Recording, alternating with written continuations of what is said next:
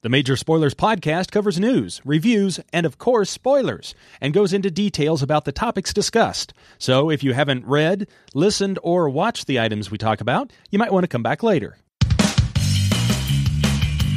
Welcome to this week's edition of the Major Spoilers podcast, the podcast for pop culture and comic fans. I'm Steven, joined by the ever-insightful Rodrigo Lopez and Ookla the Mock's very own Rand Bellavia as we dive into the world where cities vanish into oblivion in Displaced Number 1, explore the galaxy's greatest tales in 2000 AD, and navigate the dark, intoxicating pathways of Night People. And we're going to wrap up this show with a ride through the heart-filled, hilarious saga of Shirtless Bear Fighter Volume 1 from Image Comics, where fist-fighting bears meets epic storytelling. So sit back, relax, and let's embark on this adventure together.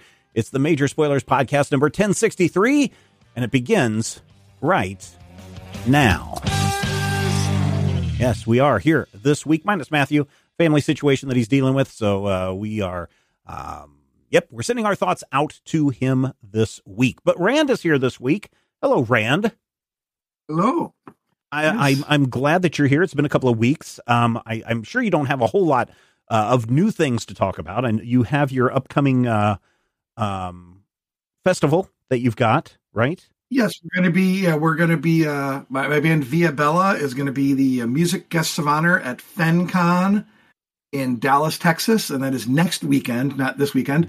It'll be the 23rd to the 25th of February, and again, that's in Dallas. The website is fencon.org, and we'll be performing concerts with unique sets on Friday, Saturday, and Sunday. Very nice, very nice. Doing some workshops, so yeah, we'll be keeping pretty busy. Ooh, yeah, I'm excited about what's one of the workshops that you're doing. I'm doing a workshop on basically like it's an arrangement workshop, like kind of arranging songs for live performance.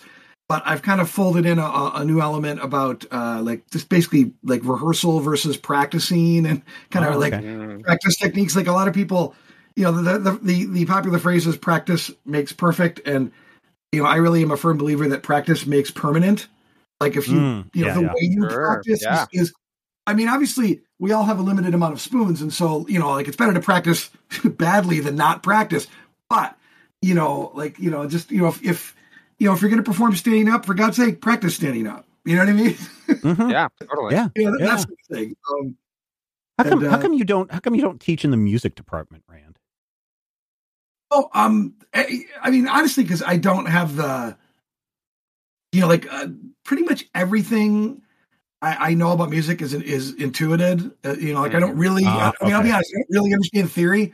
It's like asking, like, you know, it's kind of like asking a, you know, if I was at a place where they had a program where it was like, you know, songwriting or, you know, more loose music stuff, sure. But most music programs are like, you know, they want you to be able to teach music theory and things like that, and that's just, again, it would be like asking a novelist to you know. To write about, like, you know, the inner construction of writing or, you know, or language. Yeah. I get it. So I get it. What Rand is really saying, ladies and gentlemen, is it's beneath him. No, I'm just kidding. I wish I had been made to take like piano lessons as a child, you know, because I do feel like I don't, you know, like I said, a lot of what I do is intuitive, which is, it's great. And that's why I work really well with Adam English, because Adam is someone who, his father was like, you know, the president of the New York State School Music Association. And, you know, he took piano lessons from the time he could, you know, stand up, and he, was really into the theory and yet he doesn't. And so, you know, whereas I'm the one who's breaking the rules and he's the one that's explaining the rules to me, you know, and so together we work really well. Okay, cool.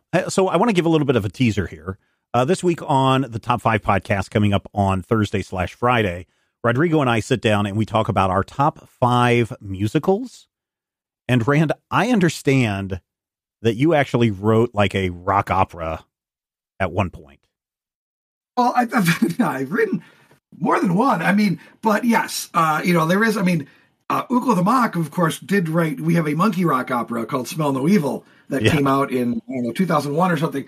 But I did write, I guess what I refer to as a mini rock opera, which was, this would have been in the 90s when I was in library school, when I was getting my master's in library science. There was an assignment where you all had to like pick an area, like a non-book area of librarianship, and do a 20-minute presentation on it. And I actually missed the day of class. I skipped the day in class where everyone picked. And so when I got there, the only thing left was pamphlets, which tells you how funny what this was, that pamphlets were still a thing. The internet was young. And so I had to give a 20-minute presentation on pamphlets. And the professor said, I grade really highly on, creativity. Creativity is king. And so I wrote a 20-minute mini rock opera about pamphlets. And I got up there with my guitar and performed this thing. Nice. And then the funny thing is that 10 years later, I was teaching in the program at the University of Buffalo, the library school program. And I actually, one day before class, I overheard some students talking about some lunatic who in the past had performed a rock opera about pamphlets. And they had no idea that I was the person that they were talking about. Did you tell them? Did you quietly sneak up behind them, and then when they're like, "Can you believe that guy?" And then you're like, lean in and say, "I know, it was me." Yes. If they were in a library, that would have definitely happened when they pull a book out and it just ran space behind it. Hey, guess what, kids? So where can people find this fantabulous rock opera about pamphlets? Yeah, I will admit the entire rock opera has been lost to the ages. Boo! But during isolation, like many of us, I was going through old piles of things, paperwork and whatnot, and I found it, within a pile of notes, of lyrics and stuff. I found the lyrics and the chords to the intro piece to the rock opera, and I was amazed that I remembered the melody, even though I never recorded it, it was right there for me, and so I started performing that along with Aaron. I kind of arranged it for two voices, and we started performing it in our online concerts. And then I ended up writing a new intro piece for it that I wrote that in 2021 or something. And we started performing it because it's a fun story to tell on stage and it's an absurd piece of music. And so, I did, we are going to have Via Bella's Live in Germany album will be coming out in March. And we're gonna this pamphlet's intro is indeed on the album, and so you all are gonna get to hear an advanced version of it, I think. Yeah, let's take a listen to this right now. Here is 1/20th of the mini rock opera about pamphlets. This is the intro. Take a listen. What should we do? What should we do? What should we do with the pamphlets? If you've got some information that you need disseminated, cogent or instructional with data that will soon be dated, and must be laconic in a paper format, we can all agree you'll need a pamphlet for that. Look out, there's an emergency, and nobody knows what to do. All librarians in the library, and the paraprofessionals too, running around waving their arms in panic, bracing each other in fear. The whole circulation desk's covered in pamphlets. There's no room to store them all here. It's not that they've run out of room on the shelves, just that they do not stand up by themselves. Pamphlets get damaged when placed next to books. They're fragile and tempting to library crooks. Pamphlets are unbound and oblong and not made to last. What should we do? What should we do? What should we do with the pamphlets? I'm kind of interested, Brandon, you digging through your notes again and finding the rest of that and piecing it back together. Yeah, because like I said, it was weird that I found that and I didn't find anything else. And I know that I worked on some of this with Adam because I know that there's the larger piece of music that kind of the recurring theme or musically we ended up cannibalizing using for we have a song called Spot the Cat, which is it's a musical setting of Data's poem that he wrote, Ode to Spock, or Ode to Spot, that is about his cat, and in that the theme of that musically was taken we took it from this, but yeah, I don't have, like I said, for whatever reason I don't have the lyrics to that anywhere, and I don't really it's kind of fallen out of my head. I have to, that means that the intro is probably the best part. You know what I mean? Let's be honest.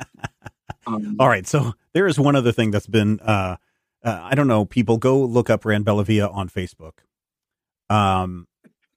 this last week, or I guess it's within the last week, Rand posted a picture of himself, a very young Rand at the age of 21, reading Kurt Vonnegut's brand new Hocus Pocus while on a bus to New York. And this picture of you, Rand, I don't know what, but it screams like this guy probably busks on weekends. Were you ever a busker?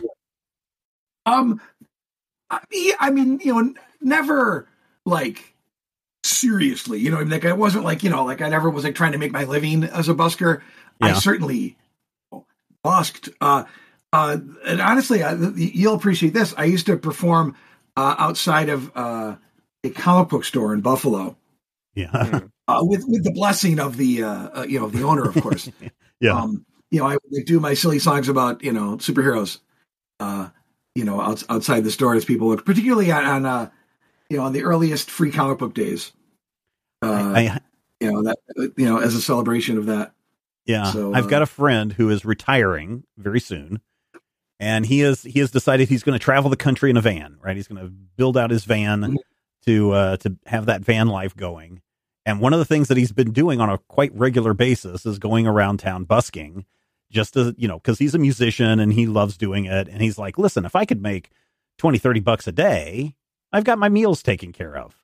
And it's something that keeps me practicing, as you're talking about practicing, and keeps the creative juices going. So I saw that picture. I had him in my mind, and then I saw this picture of you. Yeah. Good Lord, 21, Rand. I would, it's yeah, it was a long time ago. I look at myself at 21 and I don't recognize myself. So very cool. Ladies and gentlemen. Yeah. Go ahead. How old are you, if you don't mind saying out loud? I have no concept. I was born in 1970. So, So you and Adam are the same age. Yeah. I was born in 1969. So yeah, you are very close to the same age as my friend who's retiring and wants to do the van life. So yeah, he was born in 65. Yes. So yeah. And Rodrigo was born 7 years ago. Feels like it, right? He's got that fresh baby face. Yeah. No, I was born in 83, so I'm all of 40. Oh wow. But that's the thing. Once you hit 40, then the age difference doesn't really matter. No, it doesn't. It honestly no. hasn't mattered for a very long time, especially because for a long time we've had several younger co-hosts on the show, so they inherited the title of kid a long time ago. Mm-hmm. Yeah, it's for me. I have always been comfortable with people much older than me. Even 10 to 15 years older than me. Like one of my good friends in college was at least I think Brian's about a decade older, right? Isn't he about a decade older than me? I think he is, or 7 years at least. And so, age does not bother me in the least, like it does other people. But there you go. Rand, where can people find more of Bella Via music? Yes. Well, you can our last album and our new album, once it's available, will be the way to get it both digitally and on CD would be through going to our Bandcamp page, which is viabellaband.bandcamp.com. Also, our first album is also certainly available wherever you stream music. If you go to wherever, Spotify or YouTube or Apple Music or wherever, you can get our first album is called The Way of Beauty. And our new album, which I said should be out in March, is going to be called Live in Germany. And guess where we recorded it? But and that should be I'm going to get that loaded up to Bandcamp soon. So it probably will be out in early March, but pre-orders will probably be available as early as next week. All right, very cool. Dear listeners, what do you think of pamphlets? You want to get Rand to go down a spiraling hole of madness to bring this full thing to life? Then head over to our Discord channel. You can talk about this or anything else that's on your mind at the Major Spoilers Discord server. You can join for free. We'd love to see your face join our growing community of awesome spoilerites. I think there's a music channel. If not, we should create a music channel. But there is a link in the show notes and all sorts of fantabulous gifts awaiting your arrival. All right, that is out of the way. Let us do some reviews. Looks like I'm first this week. Boom Studios is releasing The Displaced #1 from Ed Brisson and Luke Casalanguida. It is out this week, and the premise is interesting. Here's the thing. It feels like a premise that I have seen somewhere else before, but I went to try and track it down, and I couldn't find it anywhere. So it's disappeared into ether, which is interesting because this is a story that takes place in Canada, where in the middle of the night, three people that we meet are outside the city limits of Oshawa, and they're doing various things. One woman is up at 2 a.m. because she needs to go get diapers for her kid, and so her husband's at home. Another guy is on his way back from seeing his dad, or on his way to see his dad, who is an invalid and is going downhill. And the third guy is a guy who is trying to get out of Oshawa. And as the story progresses, there's a huge earthquake. And when people get to the city limits of Oshawa, there's just a giant hole. And people are like, oh my God, a giant sinkhole has swallowed the entire city of 170,000 people. And to be honest, living in Western Kansas, where we do have sinkholes because of taking out the groundwater, I am often terrified that this entire city is going to be sucked in by a giant sinkhole, right? And so this kind of, first of all, hit home to me, and I was like, well, 170,000, certainly a lot more people than where I live. But everybody, there's no rescue efforts going on. And then a couple days later, we check in with the woman whose baby and husband were at home when this incident happened. And she's like, yeah, my husband's parents kept calling me nonstop, telling me that why wasn't I home? They're trying to blame me for all of this and thinking that I'm sleeping around. And then yesterday they just stopped calling, and I don't understand why. And then eventually another event happens where they all go back to the site of the city, and it's just an empty field. No sinkhole, no nothing. And the crazy old man shows up, and the guy from that was going to go see his dad shows up. And the crazy old man is, the reason why people aren't talking about this on the news anymore and why people have moved on is because every time this event happens, people completely forget about everything. And he mentions, these other cities that this has happened with over the years. And the premise is that this event happens, it takes up a bunch of people, and then everyone, for whatever reason, starts to forget. And we also start to learn by the end of this issue that the survivors are also being forgotten. Like the guy that wanted to go see his dad, he's at a bar, and someone's like, I can't remember what that guy's name is.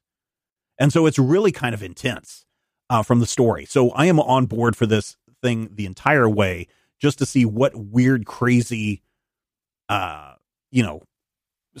story that Ed has planned for this. I'm also very concerned that it is going to bump up too closely to my own fears and conspiracy theories, that it might drive me mad. But I'm down for this. And the art is really good, too. I enjoyed the art very, very much. Just bringing in the heightened, on the edge feeling that the writing brings in, and then showing that in visuals. I liked it very, very much. So The Displaced #1 is out this week from Boom Studios. There's a link in the show notes if you would like to pick it up for yourself. I'm giving this 4.5 slices of meatloaf out of 5. Just enjoyed it just so much, and I can't wait to see what happened to all the missing peoples. So there you go. All right, coming out next week, Rodrigo. Something, last week? Yeah, last week we were talking the Strontium Dog, which was a regular in 2000 AD. And so I wonder if that didn't prompt you to pick up 2000 AD Prague 2370 out next week from Rebellion Publishing. Yeah, definitely two things. One, the fact that we did Strontium Dog and I got to look at 2000 AD again, because, we had done stuff out of 2000 AD. And of course, that when I went to look at comics, Rand had already called the comic that I was going to do. Because that's You're just... kidding. Really? That's the wavelength that we're in. We really, that would be the third time. People need to understand there's like 30 comics to choose from, and we keep getting the same one. That's amazing. All right. If you don't know, 2000 AD is an anthology book and has been since it first started coming out in 300 BC. In this particular issue, there's 1, 2, 3, 4, 5 stories. So there's a Judge Dredd story. There's another sort of George Dredd adjacent story called The Fall of Dead World. And then there are 3 other stories that don't have anything to do with Judge Dredd. They're kind of their own stories. One of them is called Indigo Prime, and the main character is like very obviously and pointedly supposed to be Johnny Depp. They just give him a different name. So Johnny Depp is a controversial figure at this point, so I was a little weirded out by it. But that one wasn't my favorite anyway. There's one called Full Tilt Boogie. That one was a lot more interesting to me. Sort of about this young woman exploring these futuristic, strange ruins while some like dangerous stuff happens. Kind of the issue is that if a lot of the time with these, if you're like, what happened in this specific part of this specific story, like a lot of the time the answer is Judge Dredd noticed that something was happening, right? It's like a lot of time nothing actually happens because these are actually so short, such short segments. I want to say that like like Dark Horse Presents, if you had ever read that. It's a similar situation, but I feel like 2000 AD is like even more. It's like the stories are both longer and like they have longer arcs, but have shorter installments. Eight pages each, right? Yeah, something like that. So it's cool, but definitely this is my first jumping back into 2000 AD stuff, and it's jarring to all of a sudden be like, okay, that's interesting, and then have anywhere from a like very drastic cliffhanger where it's like, okay, clearly we're gonna go to something else, to like a mild cliffhanger, or maybe somebody just saying something that's like evocative, and then you flip the page and you're in a different story. Yeah. I am not going to factor that into my Meatloaf rating because obviously this is what this book does, and this is what this book has been doing for I believe 2000 actual years. So I can't really poo-poo it for being an anthology book, especially since I like anthology books. So there were none of these where I thought that the art was bad. In fact, the art is just excellent in all of these stories. Like unlike what we read from way back in the 70s, late 80s? Yeah, late Strontium 80s. Dog. So I'm not saying that was bad, but there were definitely a much closer type of art between each of the stories, right? It's like there was kind of a 2000 AD style. Like this really does not have that. In fact, the Judge Dredd story looks very different from the Dead World story, which I believe is somehow connected.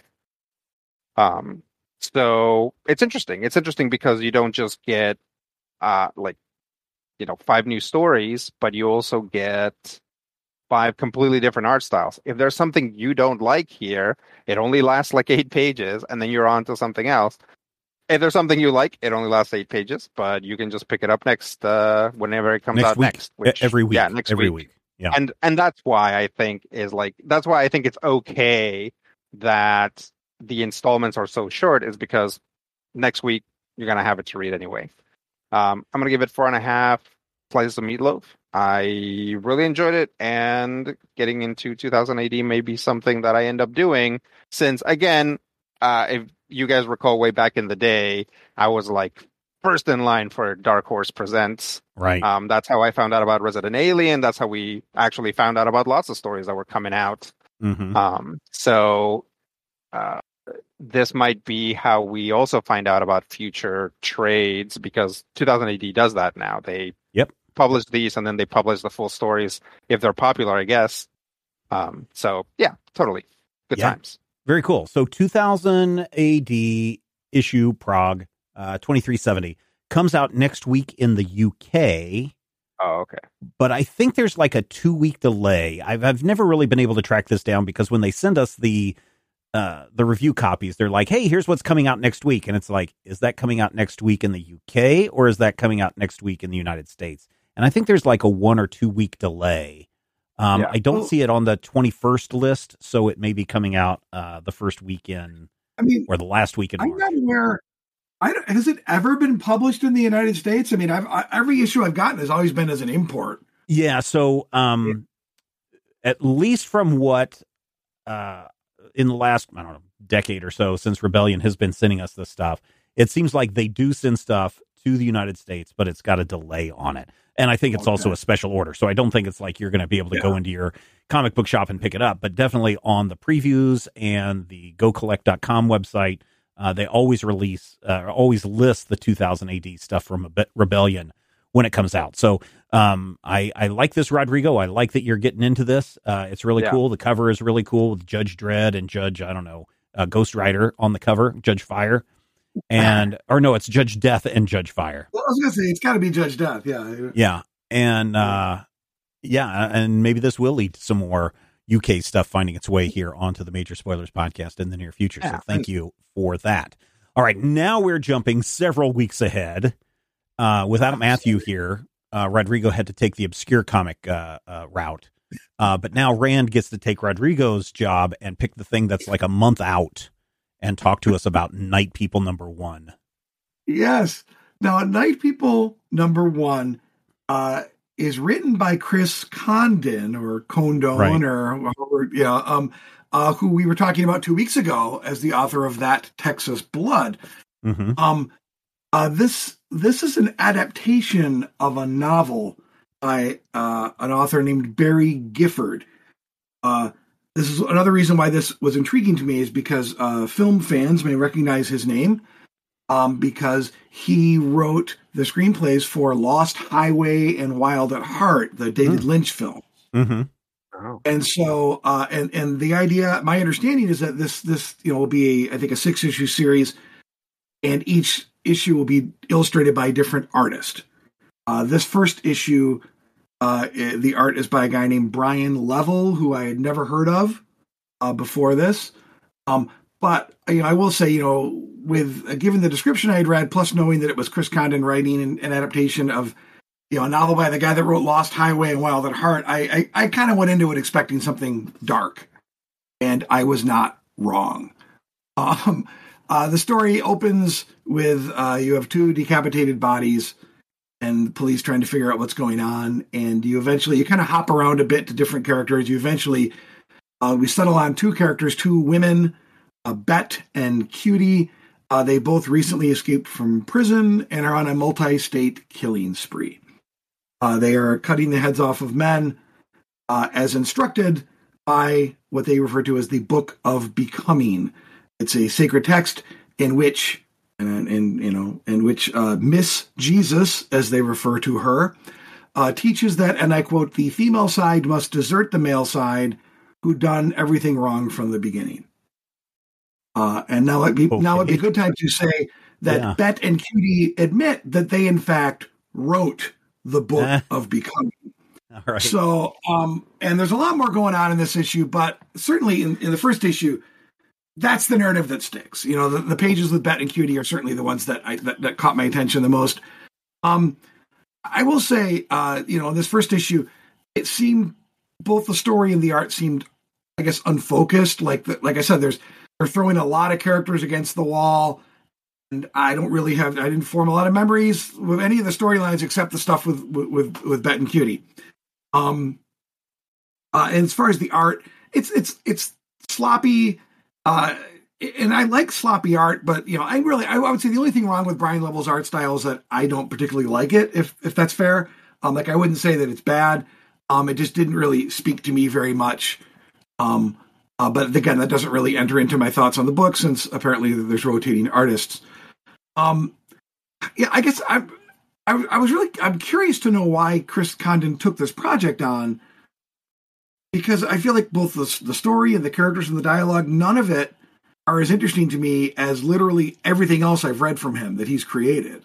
And I felt like in this issue, I was thinking that, well, I would at least be, as I kind of was working through it, I was like, well, maybe I'll get some of that kind of WTF as entertainment energy that we get from Gifford's work with David Lynch. And even that really was not really there in this first issue.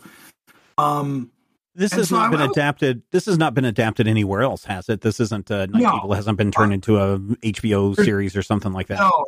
Not that I'm aware of. This was, and in fact, this is I was unaware of this as a novel until I read about this. Until I read the solicitation for this a few months ago. But I mean, I will say, all of that kind of negativity.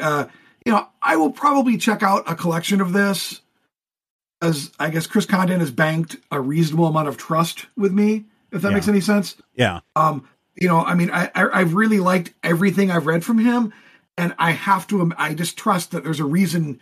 He's not doing this for the money. You know what I mean? It's not like this is, a major, it's from Oni Press, and so I'm assuming he's doing this because it's a labor of love. And because he wants people like me to read it, like people that are already like his work with Texas Blood or Enfield Gang Massacre. Hey, check this out. And I am. So, I mean, I guess I wouldn't recommend this to anyone who isn't already a fan of his work. But, and so I mean, I'm, unfortunately, I'm going to have to only give it 2.5 slices of meatloaf. But I will say that, I will certainly be back for the collection. And I expect that number will probably rise for the whole story. Yeah. Now, I don't want to be the person who's just like, oh, they're only doing it for this reason. But I'm also wondering if, and that's why I asked if this was being adapted somewhere else, is if they can get enough hype behind this. Mm-hmm. If there isn't then some plan to say, hey, how about we turn this into, because for whatever reason, some studios would rather read a comic book than read a book. Yeah, well, it's easier to sell a comic to Hollywood. But again, though, I would question, Chris Condon doesn't get anything out of that, though. Well, you know what I mean? But maybe he gets a credit out of that, which may be leading to something bigger. Or maybe he's attached as a producer to it or something. I don't know. Maybe he's pitching himself as the screenwriter. Yeah. So I have I have no inside knowledge of this, but it just, if I were to say, oh, let me think of some reasons that are not just for a labor of love. And I'm not saying that labor of love is not a valid reason to do something. But if I were to say, okay, let's look at some ulterior, I can't even say speak tonight, ulterior motives behind this, I might say, oh, this is starting to be a pitch for something bigger. So I don't know, but we have a preview of this over at majorspoilers.com. If anyone wants to go and check it out ahead of the March 6th release. I think the covers are pretty engaging, but yeah, I think I saw this too, and I saw the two bodies there, and I was like, ooh, this is pretty gruesome. I wonder what Oni Press is thinking, because Oni Press is pretty broad in its offerings, but the go into the gory horror side is not, that's a small fraction of their stuff. No, and I think, Oni has made a bit of noise over the last couple of months, indicating that they want 2024 to be kind of a rebirth year for them. Yeah. I think they kind of came out with a big splash, and was it the late 90s? Mm-hmm. Did a lot of work with Kevin Smith, and a lot of, who was a much bigger deal at that time, of course, to get him. And they did some interesting stuff. And then they kind of went away for, they did Whiteout with Greg Rucka and Steve Lieber. And then they kind of went away. I feel like the Rick and Morty comic has been kind of keeping them alive. Yeah, but they've also, they got, I don't know what the current situation with Lionforge Press is, because Lionforge bought them. Right. 5 years ago, I want to say, but I never see Lionforge mentioned in anything anymore. So I don't know if they've re-established themselves as their own thing, but they also tend to be very LGBTQAI friendly in a lot of their titles, and tend to generate some stuff that is more YA friendly a lot that I see from them. But that's not to say that Oni Press doesn't have stuff that is more adult themed. But yeah, I'm just kind of surprised that this one is usually I just see a lot of different titles coming from Oni that we talk about on the major spoilers. Right. Yeah. I think you're right. I think, like I said, I think they're trying to cast a wider net. Yeah. And again, there's nothing wrong with that. This isn't a shift toward, body horror. I think it's just they're saying we could also do this, and I think you're going to see in 2024, you're going to see more examples of them trying to go in different directions. Yeah, they have one that I'm interested in. This is from their April 2024 solicitations. Akugan or Akugun, Brutalizer of Gods, looks really, really interesting. And then they have, what's another one that they have? Night People, of course, continues on there. Cemetery Kids Don't Die was another one that I saw, which was kind of like, oh, that one's kind of intense. And then, of course, Rick and Morty and some other stuff. So, yeah, maybe this is them finally getting righted and heading in a direction to keep them going. And, of course, Six Gun Omnibus Volume 3 comes out in April as well. I was going to think anything that keeps these well-regarded small presses afloat is good for the industry. Obviously. Yeah, no, I love a lot of the small press people that we deal with. Oni Press is one of them. I still consider Boom Studios a small press. I think that they are a gold level at Premiere, but I still consider them small. Dynamite I still consider small. Titan Comics I consider small. Yeah, and I'm getting very excited when I see stuff coming out of Mad Cave Studios. They just announced a deal with Disney today that they're going to be doing more of their like Disney animated shows and movies into comic books, kind of like what Boom Studios did 20 years ago. And so that's a big feather in their cap too. So I'm very excited to see where a lot of this stuff goes from here. So absolutely. Yeah, thank you, Rand, for that. And dear listeners, if you are looking for more reviews, then all you need to do is point your browser to majorspoilers.com. And while we're in between segments here, now would be a good time to say thank you to everyone who supports the shows and all the shows at the Major Spoilers Podcast Network. This week, we are sending huge thank yous out to Nathan and to Nick, two of our newest silver level members. Now, listen, when you are a silver level patron, you get 4 bonus episodes each month that you're not going to find anywhere else. This week on the Major Spoilers podcast pre-show, we're talking about some of our musicals that are also ran musicals. So you'll want to go check that out. But if you want to go a little bit higher and become a gold level member, you get up to 8 bonus episodes each month. Plus you get a true inside look at what it's like to run Major Spoilers, what other companies probably don't do. But we have one of those coming up. I think this weekend is another Major Spoilers VIP live chat. So you want to take part in that. But again, thank you, Nathan, and thank you, Nick. Nick and Nathan. It's like an alliteration shout out this week. Thank you for signing up. And for the rest of you, if you are not currently a member, join us. Patreon.com/Major Spoilers. All right, I've been saying go ahead. Go ahead, Rand. I was going to add in there that you guys discussed also ran musicals, rand musicals. Yes, we also did that as well. So people will go check that out as well. Get a little bonus stuff in there too. Now, listen, for a couple of weeks now, I've been saying Shirtless Bear Fighter. I cannot wait to see what kind of craziness and insanity that we see, because this guy fights bears naked. And everyone else is like, no, I don't think that's the case, Stephen. I don't think that this guy fights bears naked. And now I'm just going to sit back while everyone says, you know what, Stephen, you were right. This guy does fight bears naked. It wasn't called Pantsless Bear Fighter. Like, why distinguish him as shirtless if he's also pantsless? I don't understand it. Well, apparently, as we find out, Shirtless Bear Fighter, he's wearing pants just because, to be appropriate among the city folk. But when he puts on clothes, he loses his powers. So he's got to at least, if he's gonna cover up his massive sensor bar that they do throughout this issue. Then he's going to have to take his shirt off to fight bears.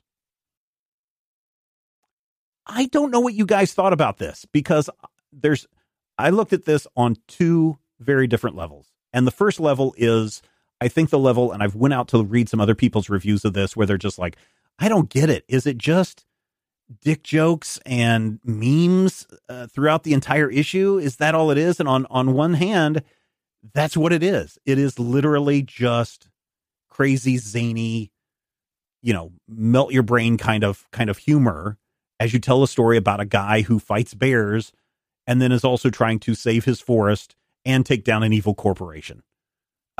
While many times in the issue he's naked, and he's got a partner, and he's got another guy who he saved back in Nam, all that stuff.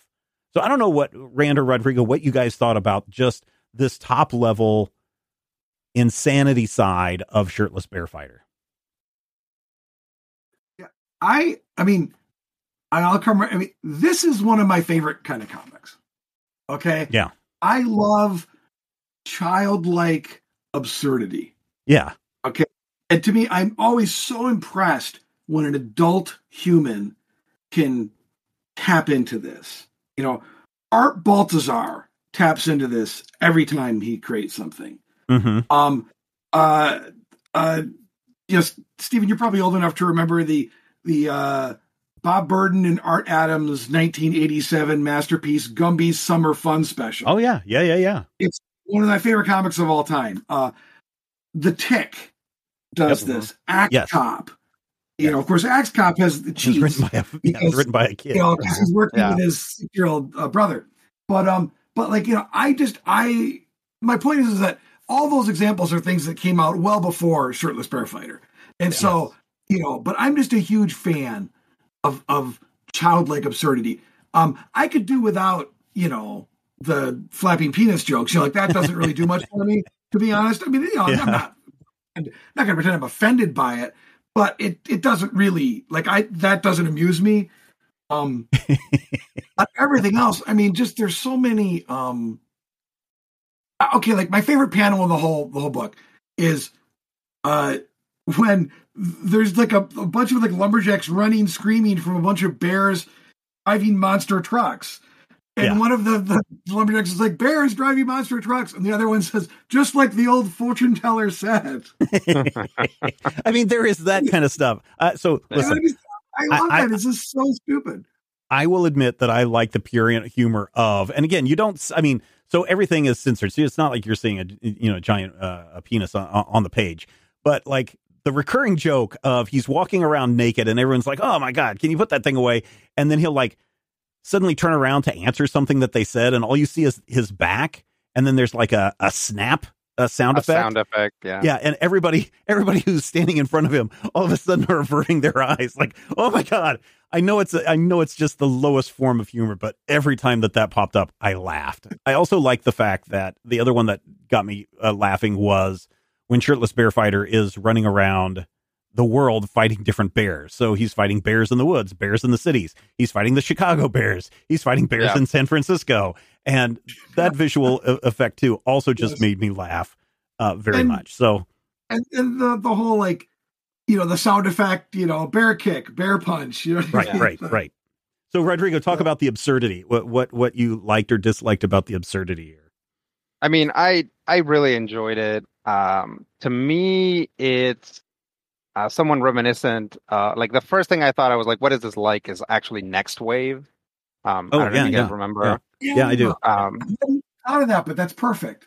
Yeah, it has that like it's like, what did you do? I cursed at Captain America. What happened? You kicked my ass, right? Like that kind of that kind of energy. Or like where like koala bears out of the plane. Yep. Yeah, sorry. Where he's like this rustic man living out in the wilderness, and then he decides to catch up to the other guys, and he has a jet plane made out of either made out of or covered in bear skins. Yeah. So it's like it's nonstop stuff like that, right? And there's also the sort of like that meme crux of like all of that stuff. It's like Shirtless Bear Fighter is like Chuck Norris jokes.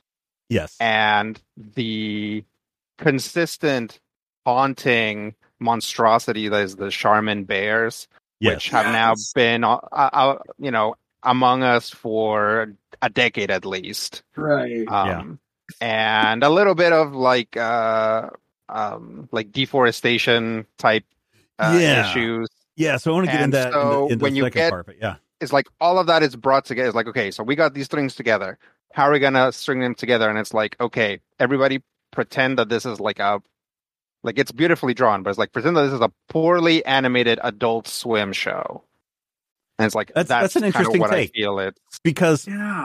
I looked at this as like, what if you took the insanity that was like the 1980s action movie, like Iron Eagle or Rambo or something like that, and instead of going after, corrupt cops or a whole other nation or whatever, it's a guy fighting bears. And to me, this just felt like a lot of the tropes from 80s action movies being brought into this. So that's interesting. And I guess, go ahead.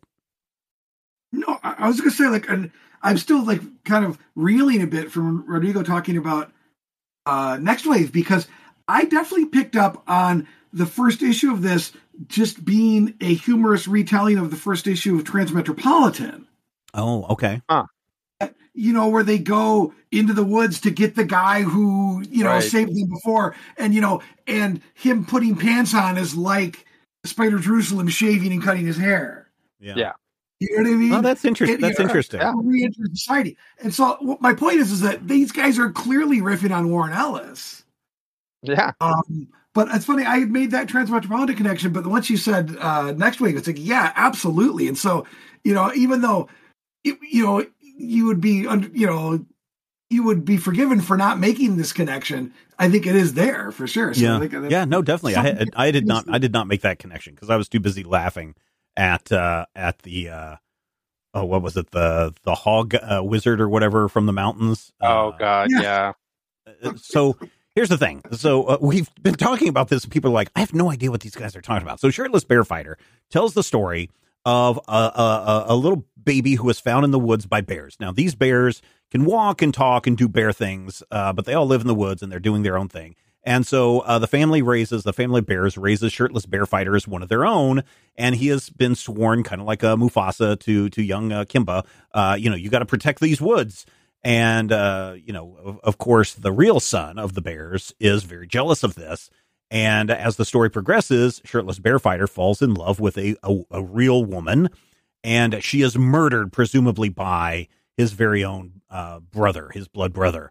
And so Shirtless Bear Fighter vows from that day forward to fight all bears, regardless of where they are at.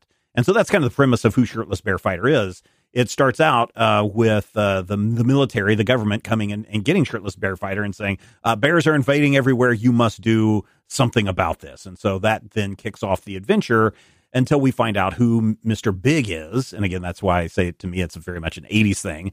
Mr. Big happens to be the brother of the woman who Shirtless fell in love with. And he is also the owner of a giant toilet paper factory. Hence, maybe some Charlemagne Bear references there. And we also find out that he has employed Shirtless's renegade evil brother to help take down Shirtless by sending wave after wave of bears after him. We also maybe find out that the head of the, what's it called, Tushiko or something, that the head of the company, he may have killed his own sister so that he could drive Shirtless insane, so he could get access to the forest of trees to make his new toilet paper. Which brings me to the second layer. I love that. Yeah, but there's so much second layer of this, which is so much, look at how bad capitalism is. Look at how, as you mentioned already, Rand, deforestation is a big problem. So on the one hand, you can read this as just straight up humor from top to bottom. But if you dig a little deeper, you're suddenly like, oh no, this is a commentary about capitalism. Am I wrong there, Rodrigo? Oh no, absolutely not. It's weirdly what makes it feel real, right? There's there's all this nonsense constantly happening, and what grounds it is like, yeah, but like this is happening. Like forests are being cut down, and companies don't care about the environment. They just pay lip service. But if they can find a loophole, then they will just go hog, right? So, it like in this story, you can I don't know, trick somebody into reading this by saying like this is a story of a man who has sworn to defend a forest. So his brother and his potential brother-in-law trick him into leaving that forest so that they can destroy it, or so that they can then force the inhabitants to give them the rights to that forest, right?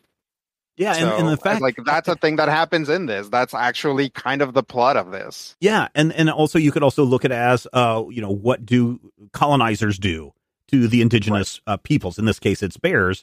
They have enslaved the bears by giving them this bacon from this bacon wizard that brainwashes them into thinking that this guy that's talking about cutting down the trees and turning it into toilet paper and has a mascot of a bear wiping its butt is right, and we should do what they say too. So there's that level as well, in addition to this guy's a horrible capitalist who makes the bears bring him a golden toilet when he needs to take a poop while he's monologuing.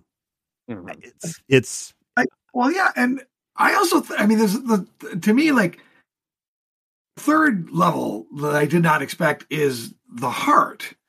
What I mean is, like, imagine how I love these sorts of comics, that this kind of childlike absurdity, but most of them are just silliness. You know what I mean? And as you talked about, some of them have the silliness, but they're also they're kind of putting a silly sheen over a more serious idea. This has that, but it also has, like, to me, like, I was not prepared for the sequence where Shirtless's mother asks Agent Silva where her facial scar came from. Oh, right. About, how she went up to the tree to save her cat, and then the cat scratched her, and that's where she got the scar from. But I love, when she says, and then your mother punished her and all this other stuff. And then when she's like, and I learned, to, be responsible or whatever. And then she's like, well, what happened with the cat? And it just has a bunch of panels, and it shows, her having this glorious life with this cat. And then Shirtless's mother really says to Silva what I think is, like, the thematic line of the series, which is, sometimes we learn the wrong lessons. Yeah. And, like, that's way more heart than this story needs or deserves. You know what I mean? Sure. It's perfect, And I was not, like, that's such a great page in the middle of this really, really silly story. Well, yeah, I know that. Go ahead. That sequence is great because it really introduces us to the core of another character who, if Shirtless continues to have adventures we're expected to see. But Shirtless Bear Fighter is kind of embroiled in a, like, father-brother deception plot kind of thing. And that can be a little tiresome. So it's nice to get, like, just like a splash of, like, ladies also talking about their feelings and also talking about their families, and bringing something different to this, because most of the time it takes Shirtless a long time to realize that he shouldn't just be angry and punching everything, right? That he needs to think about what's happening and needs to figure out why these things are happening. So I think it would probably, if somebody wasn't as charmed by the absurdity, it would take a long time. It would seem like it takes a long time for Shirtless to get what's actually happening, right? Right. So it's nice to have this secondary sort of emotional through line as the basically as the main part of the book kind of unravels into big reveals about what actually happened. Exactly. Yeah. So wait a minute. Does this book at one point pass the Bechdel test? Because they're not talking about only if the cat is female. Yeah. Well, true. We don't know about that, but I mean, yeah, that was, as you said, Rand, that's a moment in the book where you don't expect. It grounds the Sylvia character so that we have a better connection with her. And we also learn that valuable lesson of the, people learn the wrong lesson. And then you're like, oh, this is how it applies to the story that we're reading. So, yeah. So, and also I can't remember his name, the guy who. Yeah, the guy that's been through every war, the Colonel, is that who you're talking about? Yeah, the guy who plays the character who goes to get Rambo at the beginning of every Rambo movie. Right. I can't remember, but I thought it was also very interesting that, his betrayal, they don't oversell it or undersell it. And what I mean is that it's like, they don't make it like they don't go out of the way to punish the character. They don't go out of the way to justify or explain it. They're just like, this is just another guy who's been screwed over by capitalism. Yeah. And that's the thing. So you're allowed to feel a pity for him, even though he's betrayed the main characters. Yeah, that's definitely another one of those, right? Where you're like, oh, haha, this is all goofy and silly. But the fact that this is actually happening, like a group coming in, taking over the land, and then hiring the people of that land to work in factories for poverty wages, right? And it's like when we get to the agent, he's like, I'm just tired. Like I've fought in every war, and no, you haven't, but I fought in every war, and it's always for the sake of other people, and I never get anything for me. Like nobody ever does anything for me. Nobody appreciates it. I just keep doing stuff so that other people can become rich, or so that other people can have whatever, right? And it's like when I was reading that, I was like, all right, I don't like. It's like he betrayed them, but like I don't hate this guy. I get it. Right? Yeah. Yeah. Like I said, they walked that line perfectly. Like they didn't, they didn't make it maudlin. They didn't make it, over the top. But but they also, they just kind of left it. And again, it was extremely subtle, given how this story lacks subtlety. Right, and so I think that's also, if I were to pick out one problem with this, is that it is so over the top, and all of the promotion that they did in this in 2017. Because I remember when we were running it, I was like, oh my gosh, what is this thing? You look at it and you're like, okay, well, this is a one joke story. A guy fights bears, right? How far can this go? And this did have a second volume that went 7 issues. But I don't know if Jody LaHoop, I don't know if I'm pronouncing his name right, or Sebastian Gerner, whether they just ran out of ideas after volume 2 or not. Volume 2 just came out. It just came out, last year. But that's almost 2022. Really? Okay. Yeah, 2022 is when the second volume started. It just wrapped up at the end of February 2023. So, right. So, and only one of the writers is involved. Right. I don't think Sebastian Gerner's involved in the sequel. No, it's Jody LaHip or Hip Hoop. No. Here's the thing. I think people look at this, especially this first volume, and just gave it a big pass because they thought it was just a one joke premise. Mm-hmm.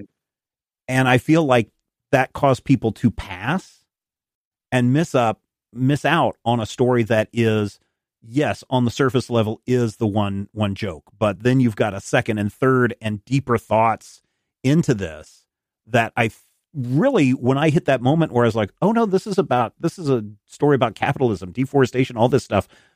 It really changed how I was looking at this book. And I wonder if this book wouldn't be more popular and we wouldn't be seeing like a movie being made out of it or a cartoon show made out of it. Or there's plenty of merchandise of Shirtless Bear Fighter out there. But I wonder if it wouldn't be more popular if people had given it a chance and looked at it beyond just the surface level. And so that's kind of my biggest complaint about this. No, this is exactly, it's kind of like, it's easy to, as a musician, it's easy to get a novelty hit, but then no one can ever take you seriously. You're just going to be, Jill Sobule will forever be the girl that wrote that I Kissed a Girl song, even though she's an astonishing songwriter, but no one will care. You know what I mean? Mm-hmm. So and it's the same sort of thing that it's like, this got them a tremendous amount of attention. You know what I mean? Like, everyone, anyone who's into comics is aware of the concept of Shirtless Bear Fighter, but you're right. But that attention comes at a cost. Right. And it's that people are going to assume they know what it is before they even look at it. And again, that's how I went into it, was just like, oh, I know what this is. It's a naked guy fighting bears. Ha, ha, ha, ha. And then it wasn't. I mean, it was, but it wasn't.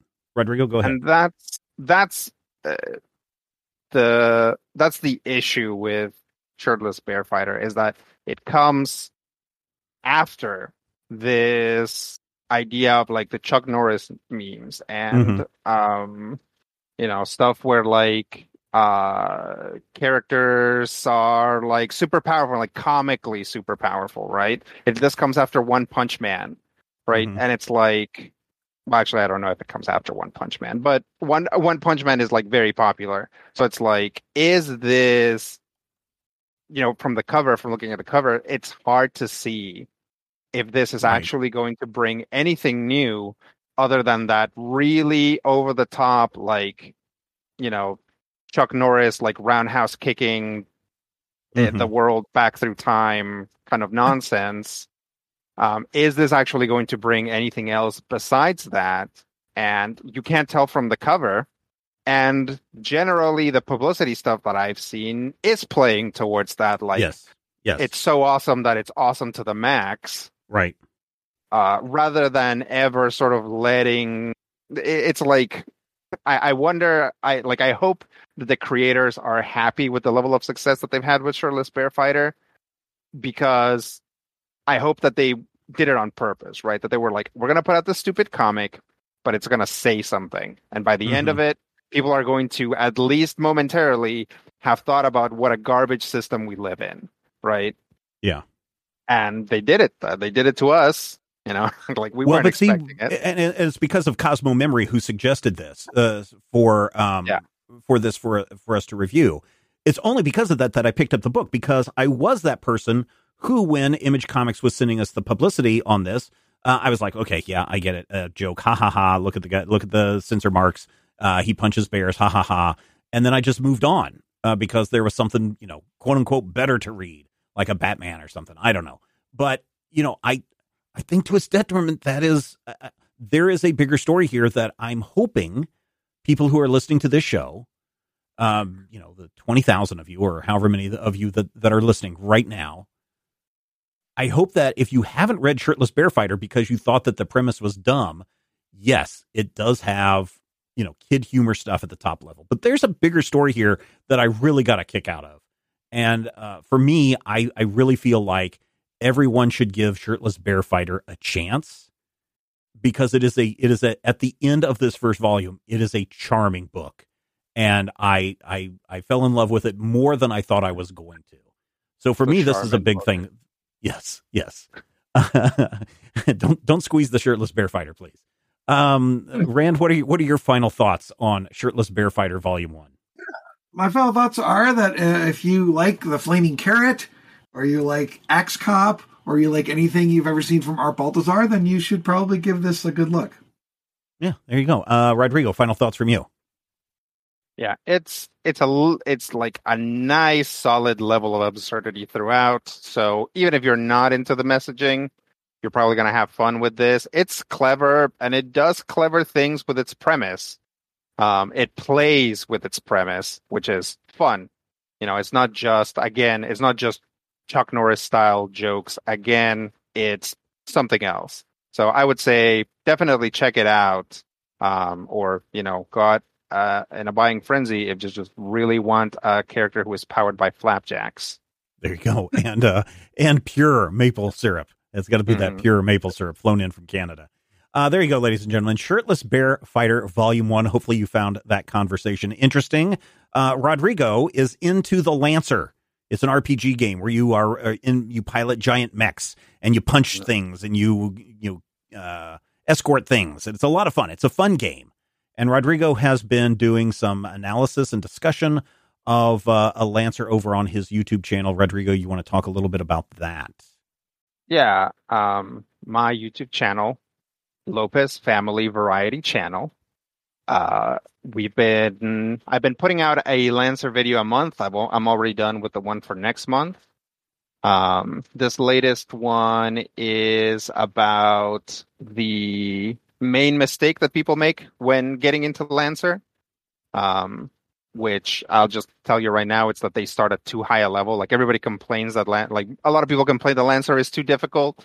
And then when you ask them, they're like, yeah, we started playing at level 2. And it's like, why? Lancer starts at level 0, right? Yeah. So check out the video. It's it goes into it and why it's important to start at a low level, and which I think applies to a lot of games.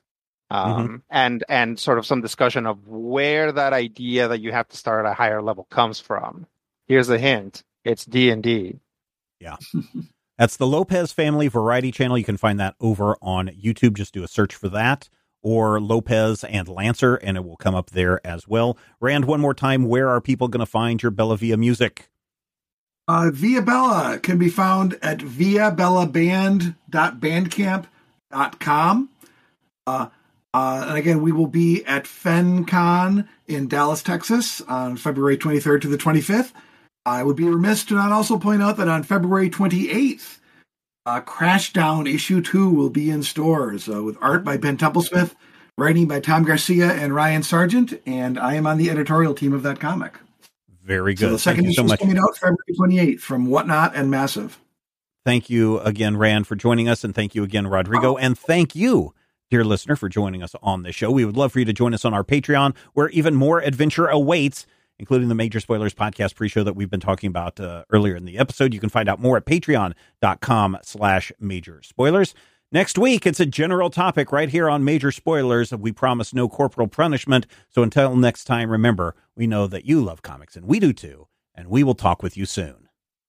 If I had the X-ray vision of a Superman, I could save a few bucks and stand around and read through the covers of the comics on the stand. But although every other page would be backwards, I suppose, I could still read the evens and the odds. Well, I don't know. Guess I haven't thought this all the way through. Plus, as soon as the comic book store guy knew, he kicked my butt out on the corner. What a major spoiler. What a major spoiler. Think about a better way. If I was hulking green or gray, I could just bust through that brick wall, take their comic books away. But then the little meat would deal with all the tanks and bombs and guns. Have you ever tried to read a series with all that going on? Guess I need to rethink this plan. How would I back and board my comics with such huge hands? Guess I already told ya. What a major spoiler. What a major spoiler. Yeah, yeah, yeah. What a major spoiler. What a major spoiler. If I'm Stark Raven, rich like a man of iron, I might not be surprised to find that I might actually have the hard cold to follow an entire storyline. But would I really even need to read up on all those escapades? I mean, who needs such distractions when your sister's such a babe? But the downside is such a beast. Being shot up in a fun, be in the Middle East with a gang sign throwing soldier. What a major spoiler. What a major spoiler. Yeah, yeah, yeah. What a major spoiler. Whoa, whoa, whoa, whoa. What a major spoiler. This podcast is copyright 2024 by Major Spoilers Entertainment, LLC. There we go. And we're done. Purchase new wiper blades from O'Reilly Auto Parts today and we'll install them for free. See better and drive safer with O'Reilly Auto Parts. O'Reilly Auto Parts. So, you've got an idea for a business. The store of your dreams. There's just one thing to figure out. Everything. That's why Shopify's all-in-one commerce platform makes it easy to sell online, in person, and everywhere else. Sell on social media, source products with an app to get that first sale feeling. It's the only solution that gives you everything you need to sell everywhere you want. So when you're ready to bring your idea to life, power it up with Shopify. Sign up for a $1 per month trial period at shopify.com/listen.